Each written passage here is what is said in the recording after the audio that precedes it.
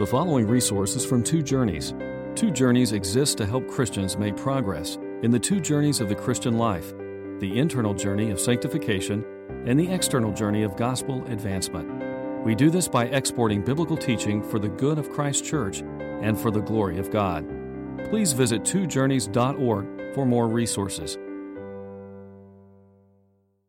Exodus 19, a magnificent chapter as Israel prepares to receive the Old Covenant at Sinai, the covenant at Sinai. And so we're coming to one of those great and central moments in redemptive history in which the law of Moses is given to the people of God. Chapter 19 is a chapter of preparation. And as we prepare to study it, I want to read a scripture to you in the New Testament, in the book of Revelation, which I think connects very well with Exodus 19. Revelation 21, that we have heard many times before, but I want to focus on one word in particular. It says, "Then I saw a new heaven and a new earth, for the first heaven and the first earth had passed away, and there was no longer any sea. I saw the holy city, the new Jerusalem, coming down out of heaven from God." And here's the word, prepared as a bride beautifully dressed for her husband. You know, if you look at church history and really all of human history, you could really sum it up in that one word, preparation. We are being prepared to meet our spiritual husband. We're being made ready, as it were.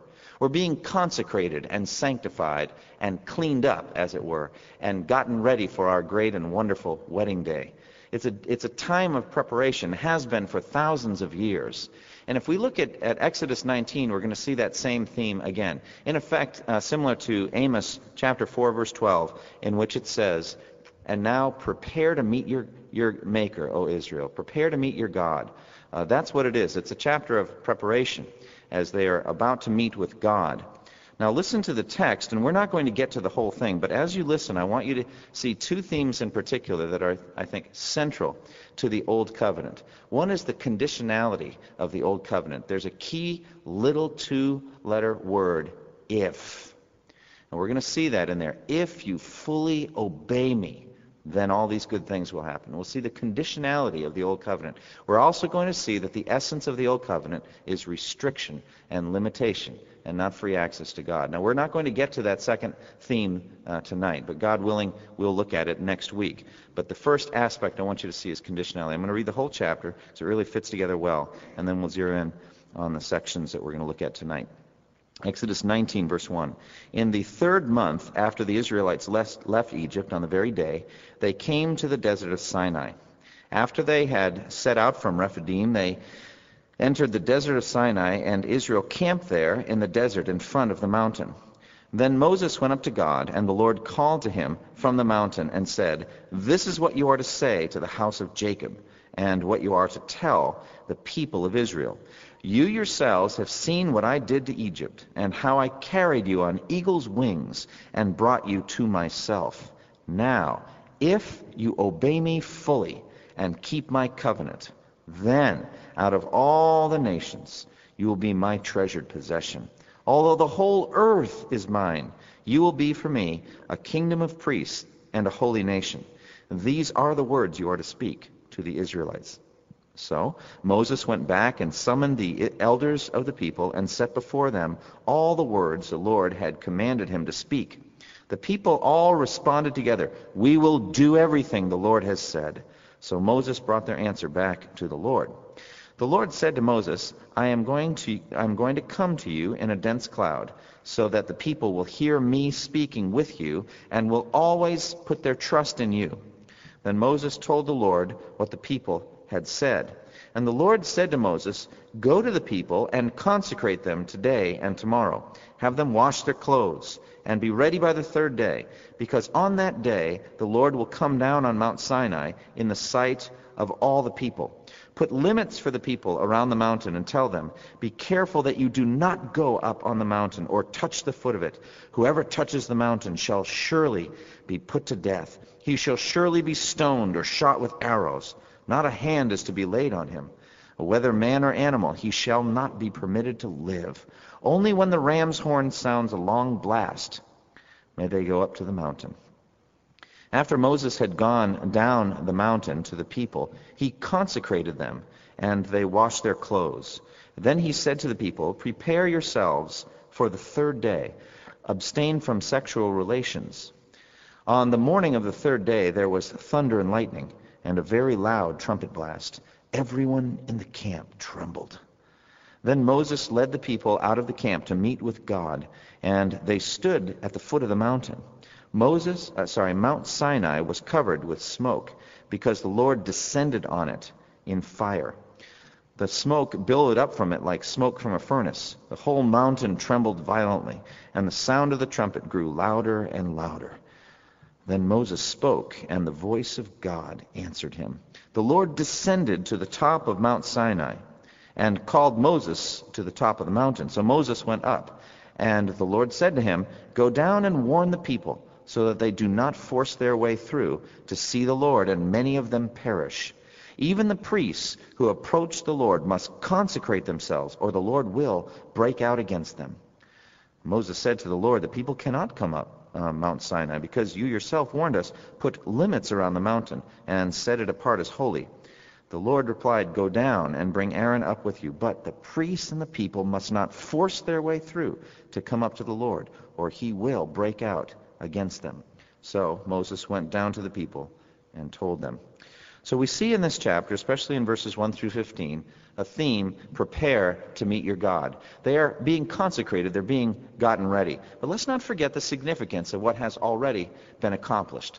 If you look at verse 1 through 4, we see that the people have been brought a long distance and through many trials and tribulations to the foot of Mount Sinai. This in every way fulfills the very promise that God had made to Moses back in the original calling. Put your finger here in Exodus 19 and look back at Exodus 3, 11 and 12. Exodus 3 is Moses' original call at the burning bush. And there's an interchange between Moses and God. And at that point, as you remember, Moses was doing everything he could to get out of this mission. He did not want to go. You remember that. He was terrified of the Lord and of the burning bush, but he was also terrified to go back to Egypt and face the wrath of Pharaoh and all that it would take to bring the people up out of bondage. And so there's an interchange back and forth in which, in effect, God has to persuade Moses to take up this commission and go. In verse 11 and 12, it says, Moses said to God, "Who am I that I should go to Pharaoh and bring the Israelites out of Egypt?" And God said, "I will be with you." Now don't forget what we said at that point. Notice that God does not answer Moses' question directly. You remember what Moses said. "Who am I that I should do this great thing?" And what is God's answer? "I will be with you." Never forget that. The answer to the question is, it doesn't matter who you are. That's never been the issue. The issue is, who am I? I will be with you. I think that's so vital for us to remember. Whether we're going out witnessing or doing our spiritual gift ministry or doing anything in service to the Lord, the question should never be, who am I that I should do such and such? But rather, who is the Lord, and has he called me to do this? And so that's the issue. Who am I that I should go? And God said, "I will be with you." And now listen to this. He wants to know, what is the sign that you are sending me? Give me a sign. And this is a recurring theme. Gideon wants the sign, and so he presses God actually for two signs. The Gideon's fleece. Well, what is the sign? What is the sign that God himself has truly sent Moses? "This is the sign," he says, "the sign to you that it is I who have sent you. When you have brought the people out of Egypt, you will worship God on this mountain." Now, of course, that's not going to do you much good up front, is it? Okay? In other words, you will know that I sent you when you succeed in bringing them out. Okay? Now, he gives them other signs, as you remember, when the staff turns into a serpent, when his hand turns leprous and then is cleansed again. And so he does enough to get him going. But he says the real sign, the way you will know that it is I myself who sent you, is when I finish the job of bringing you here to meet with God. And so it will be for all of you. All of you Christian people, you will know that it was God himself who set his love upon you when you see him face to face. When you are finished being saved, then you will know that God did it. And only that way will you be finished being saved. Isn't that true? You can't finish this work. It's too great for you. God is too holy and you're too sinful. And so it's only if God finishes this work in us, then we will know that it was God. and he will finish the work that he's begun in us. He's already promised to do that. But the final sign for us, just like it was for the Israelites at this time in redemptive history, you will know that it was Christ himself when you see God face to face in your resurrection bodies. And so it is. Everything has been fulfilled. Not one good promise has failed up to this point. Isn't that wonderful? These are the words of Joshua after they had conquered the promised land at the end of Joshua's life. Joshua 23:14, Joshua says at that point, "Now I am about to go the way of all the earth. You know with all your heart and soul that not one of all the good promises the Lord your God gave you has failed." Every promise has been fulfilled. Not one has failed. Isn't that wonderful? I think we ought to take a moment and celebrate, even in our own journey in Exodus. They have finally come to the foot of Sinai. But we know that the redemptive historical march isn't finished when the people of God are brought to the foot of Sinai. Oh no, there's still a long way to go. They have to be given the old covenant, and they have to break it repeatedly, again and again. There has to be the whole experimentation in the depths of wickedness and sin before we finally realize that there is no way we will ever be able to save ourselves. No way. And so we must have a new covenant. I'll discuss that later on in this message. But they are brought at last to Mount Sinai, and it really should be a time of celebration. Now, of course, the Jews aren't celebrating much. They're complaining all the time. But how precious is it to look back and see what God has already achieved? The most powerful nation on the face of the earth has been defeated. The Jews, the servants, the slaves of the Israelites have been vindicated. They have been saved in one sense. They have been brought through the Red Sea. And Pharaoh's mighty army, the most powerful on the face of the earth, is dead by the seashore. They also have been miraculously sustained and carried, as it were, through all of their trials up to this point. They have been fed miraculously with manna from heaven. Twice God has made water appear out of nowhere, as it were, and fed them and quenched their thirst in a miraculous way. So God has already fulfilled his promises. Psalm 145, verse 13, it says, "Your kingdom is an everlasting kingdom, and your dominion endures through all generations. The Lord is faithful to all his promises and loving toward all he has made." You can take God's promises to the bank. And in Jesus Christ, all of God's promises are yea and amen. He says yes to all of his promises through Christ. Psalm 119, verse 140, "Your promises have been thoroughly tested, and your servant loves them." Now, in the journey they have made, in the third month now, it's been an eventful 3 months, hasn't it? A very difficult time, a very arduous journey, and in one sense far more difficult than originally described. If you look at what God said to Moses, you're perhaps still there in Exodus 3, it says in Exodus 3, verse 18, "The elders of Israel will listen to you. Then you and the elders are to go to the king of Egypt and say to him, 'The Lord, the God of the Hebrews, has met with us. Let us take a 3-day journey into the desert to offer sacrifices to the Lord our God.'" Moses and Aaron, speaking to Pharaoh before the plagues began, in Exodus 5:3, they said, "The God of the Hebrews has met with us. Now let us take a 3-day journey into the desert to offer sacrifices to the Lord our God, or he may strike us with plagues or with the sword."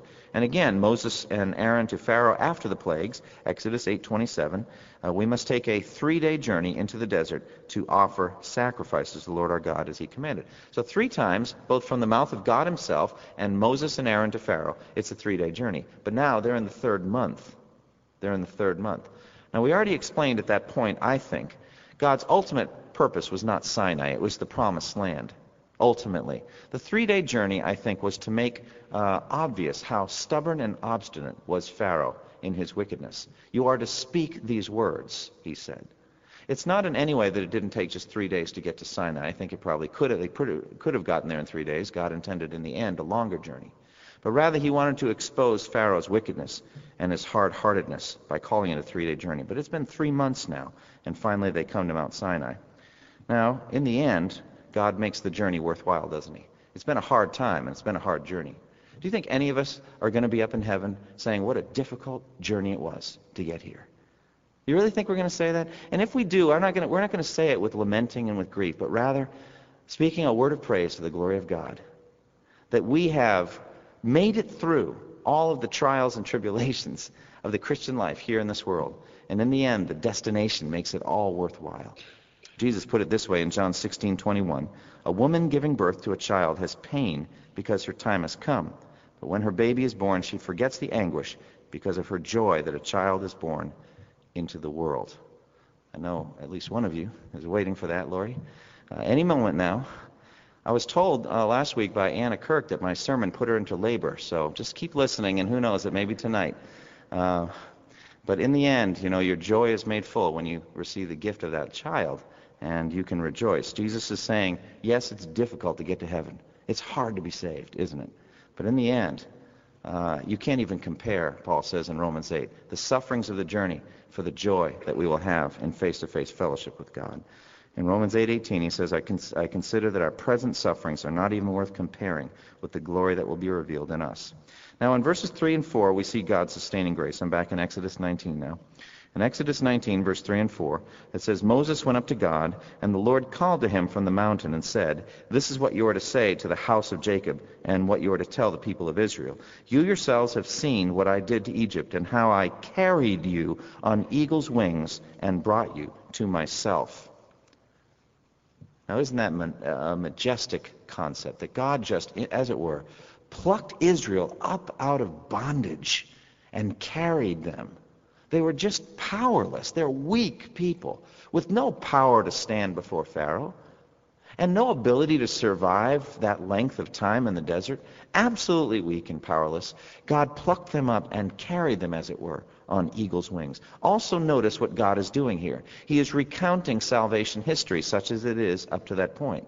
And so it is for us, I think, very vital that we constantly think about what God has done in the past to save us, that we might be strengthened by a review of God's gracious acts to us in the past, and raise up, as it were, an Ebenezer stone, a stone of help.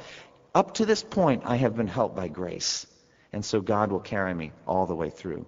God is powerful, and He is sovereign, and He is tender as well. He carries us as on eagle's wings. Realize that your enemies, the enemies of your soul, are nothing compared to the sovereign grace of God. I've been going through Psalms, doing my scripture memorization, and I was commenting to the kids, as we also go through Psalms when we drive in the morning, and we're on Psalm 40, and here's David with his enemies again. Every psalm, he seems to have enemies. And I think this is so consistent a theme in Psalms that I think there must be a spiritual significance for us. And I don't think it's wrong for us to realize that we have very powerful and bitter enemies of our soul surrounding us at every moment. The devil appeals to our fleshly nature and is constantly attacking us at our weakest places and at our weakest moments. So also we must recognize that God carries us, as it were, on eagle's wings through our lowest and weakest moments. He is not going to allow you to be tempted beyond what you can bear, and He will most certainly see you through this journey right to the end. So we see God's grace and His ability to destroy all of Israel's enemies. We also see the spiritual significance of this journey. Look at verse 4 again. It says, You yourselves have seen what I did to Egypt, and how I carried you on eagle's wings and brought you to myself. It's not really to Sinai that they're coming. Sinai is just a mountain. And we're going to see next week, God willing, how the sacredness of the mountain is only in that God is there. Once the loud trumpet blasts, the ram's horn sounds, they can go all over that mountain anytime they want. There's nothing special or sacred about it whatsoever. But when God is there, the place becomes sacred and special. The real issue is that God has brought them not to Sinai, but He's brought them to Himself. I brought you to myself. Now, realize that these people, many of them, as Paul says, their bodies are scattered in the desert. I think they're not saved ultimately, spiritually. They're not saved. They're rebels, most of them. How much more, then, are we brought to God Himself through Christ? I am the way and the truth and the life. No one comes to the Father except through me. The Father is our destination. He's what we're going to. We're going to see God. I look forward to that. It says in 1 Peter 3:18, For Christ died for sins, once for all, the righteous for the unrighteous, to bring you to God. And so He is also bringing us to God. Now in verses 5 through 9, we see the preparation of the covenant. And we see that key word that I asked you to be heightened in your awareness of. Look at verse 5 and following. It says, Now, if you obey me fully and keep my covenant, then out of all nations you will be my treasured possession. Although the whole earth is mine, you will be for me a kingdom of priests and a holy nation. These are the words you are to speak to the Israelites. Stop there. Now, just like we're going to see in the Ten Commandments in Exodus 20, God begins by identifying Himself as the Lord who brought them out of Egypt. I am the Lord who brought you out of Egypt. And then He says, obey me fully all of my commands.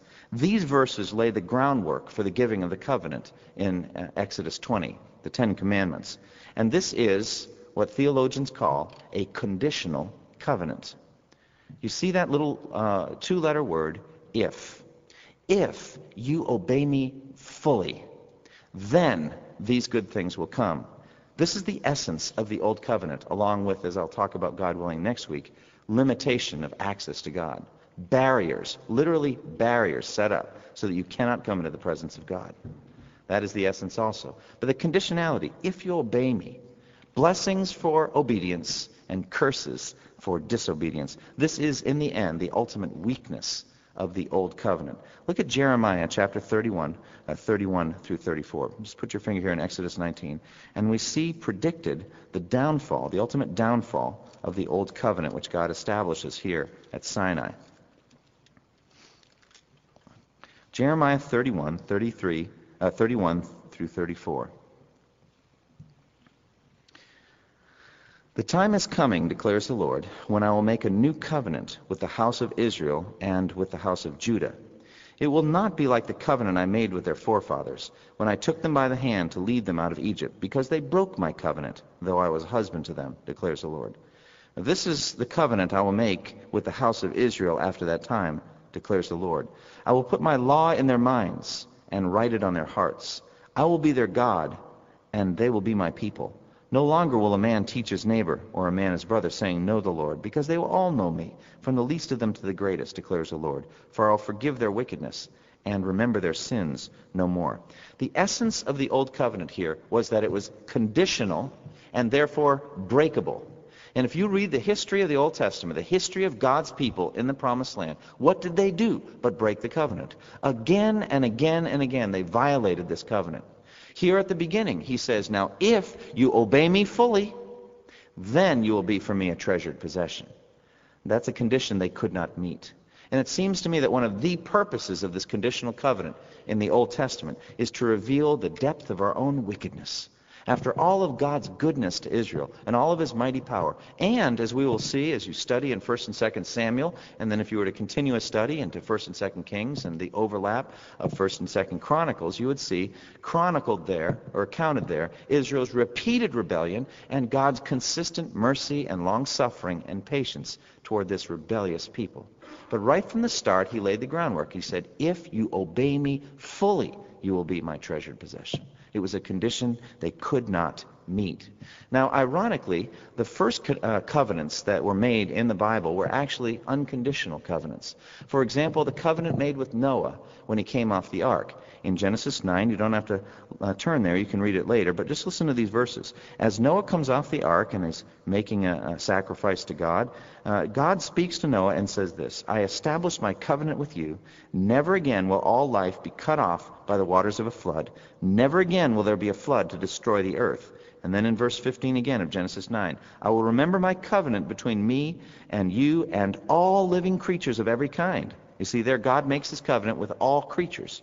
And he says, never again will the waters of become a flood to destroy all life. God's never going to do that again.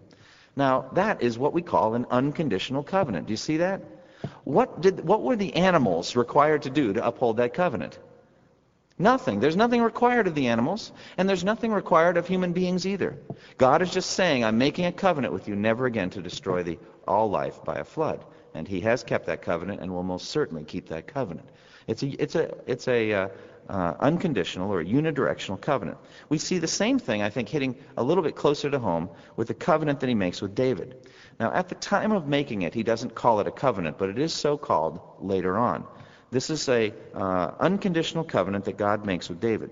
David, at the time of his death, says in 2 Samuel 23:5, is not my house right with God? Has he not made with me an everlasting covenant? So there's that word. The Hebrew word is berith. Has he not cut an everlasting covenant with me, arranged and secured in every part? And will he not bring to fruition my salvation and grant my every desire? Yes, he will. But it's an unconditional covenant. He speaks in the same way in 2 Chronicles 21:7. Nevertheless, because of the covenant the Lord had made with David, the Lord was not willing to destroy the house of David. He had promised to maintain a lamp for him and his descendants forever. Now, the covenant went like this. David had finished making his house. It was covered with cedar panels. He's smelling the aromatic cedar wood. And I'll tell you what, cedar is very aromatic. I made a picture frame for Christy for Christmas out of cedar. And the whole house smelled like cedar for probably a week after that. Doesn't smell that way anymore, but it's a nice aroma, isn't it? Very pleasant. Well, David's surrounded by freshly cut cedar panels, and I think he's just overwhelmed with guilt. He's saying, here I am in this beautiful cedar paneled palace, and the Ark of God is in a tent. Now, there's something that just isn't right about that. Well, Nathan the prophet at that point, just speaking of himself, I think, says, well, do whatever's in your heart, for God is with you. But then God speaks to Nathan the prophet and says, go back and tell my servant this. Are you the one to build a house for me? I've been in a tent from generations past. Now you're the one to build the lasting house for me? No, but rather your son will be the one to have that privilege. But let me tell you something, David, while we're on the topic of building houses. No, rather, I will be the one who will build a house for you. And I will build for you an everlasting house. This is what he says. Tell my servant David, this is what the Lord Almighty says. I took you from the pasture. Remember what you were. You were a shepherd boy without a promising future, I can assure you. I took you from the pasture and from following the flock to be ruler over my people Israel. I have been with you wherever you have gone, and I have cut off all your enemies from before you. Now I will make your name great, like the names of the greatest men on earth, and I will provide a place for my people Israel, and will plant them so that they can have a home of their own, and no longer be disturbed. Wicked people will not oppress them anymore as they did at the beginning, and have done ever since the time I appointed leaders over my people Israel.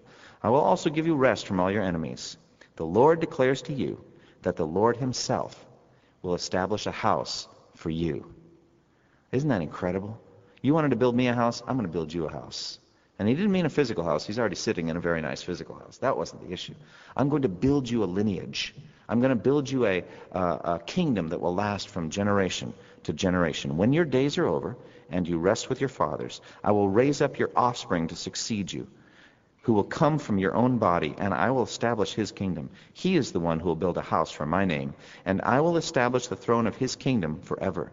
I will be his father, and he will be my son. Now, who is he talking about there? Well, immediately Solomon, of course, who built the shadow, which was the physical temple. But ultimately, who was it that built the house for the name of God? Was it not Jesus Christ? Jesus is building the true house of God, which is the people of God, the spiritual temple, in which God lives by his Spirit. So I will raise up, David, for you a son out of your own body. He will be called the Son of David. He will also be called the Son of God.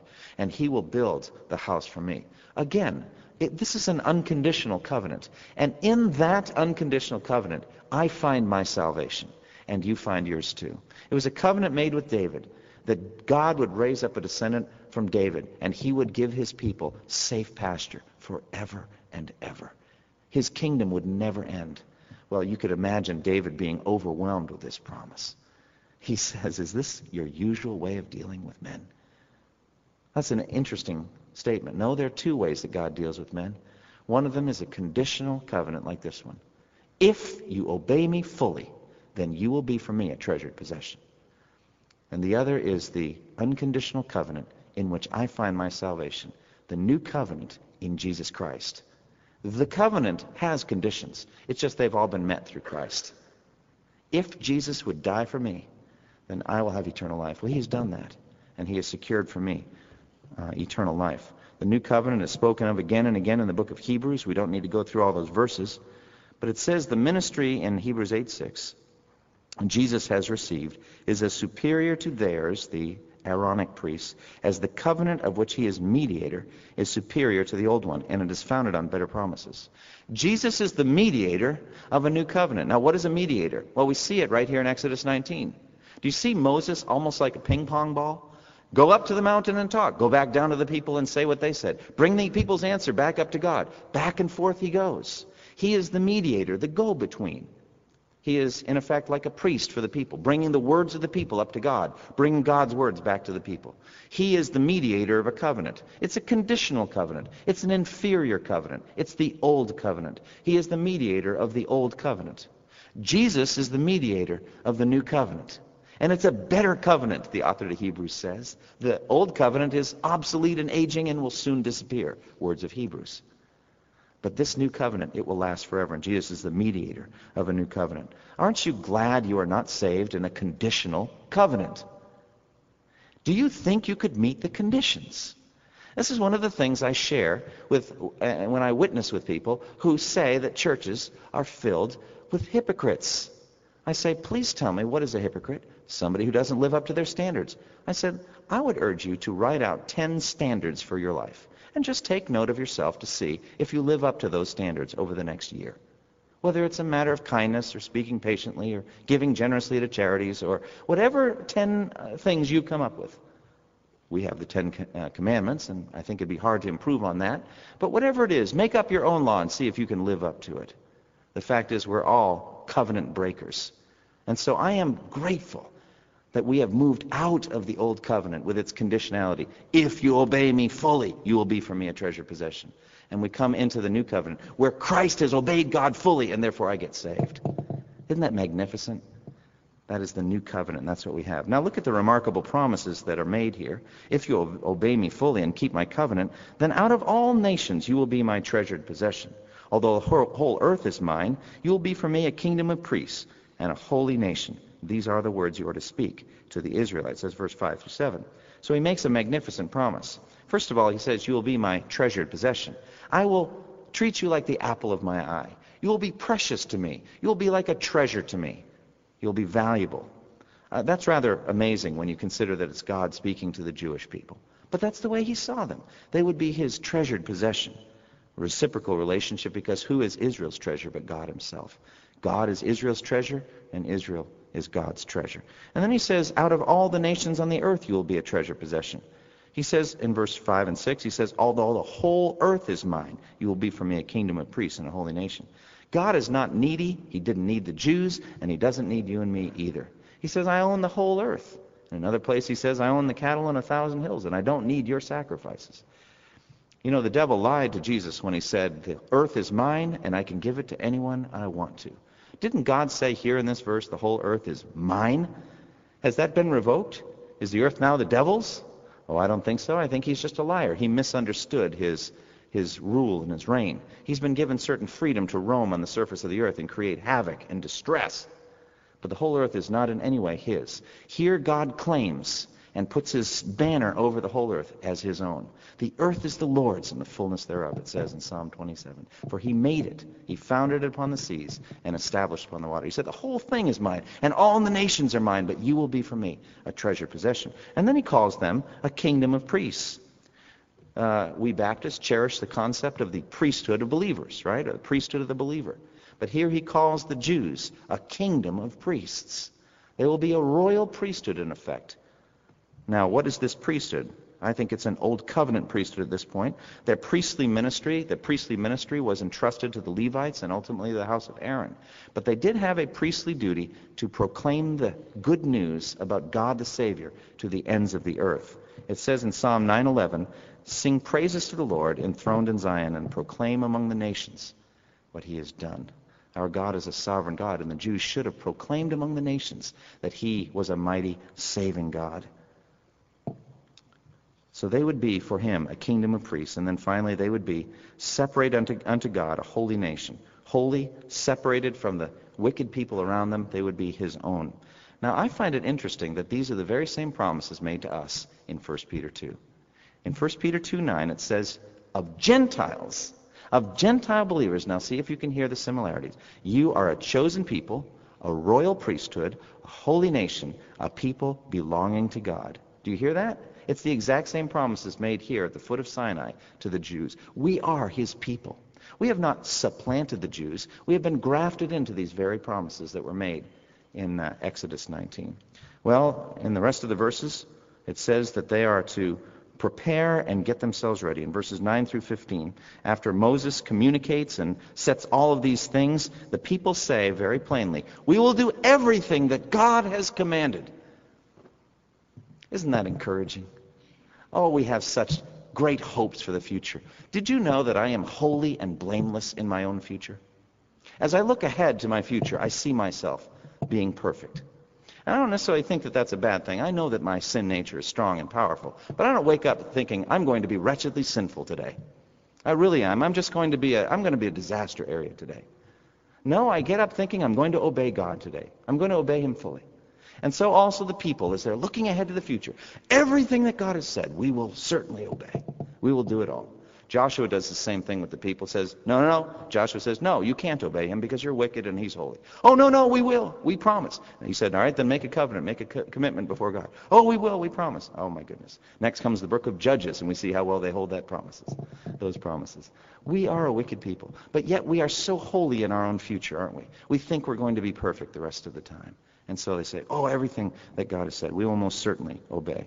And so Moses communicates, and God says, I'm going to come to you in a dense cloud, and all the people will hear me speaking, and they will trust you. And so they did. Moses was their mediator. In verses 9 through 15, we see the consecration of the people as they get themselves ready for the next day.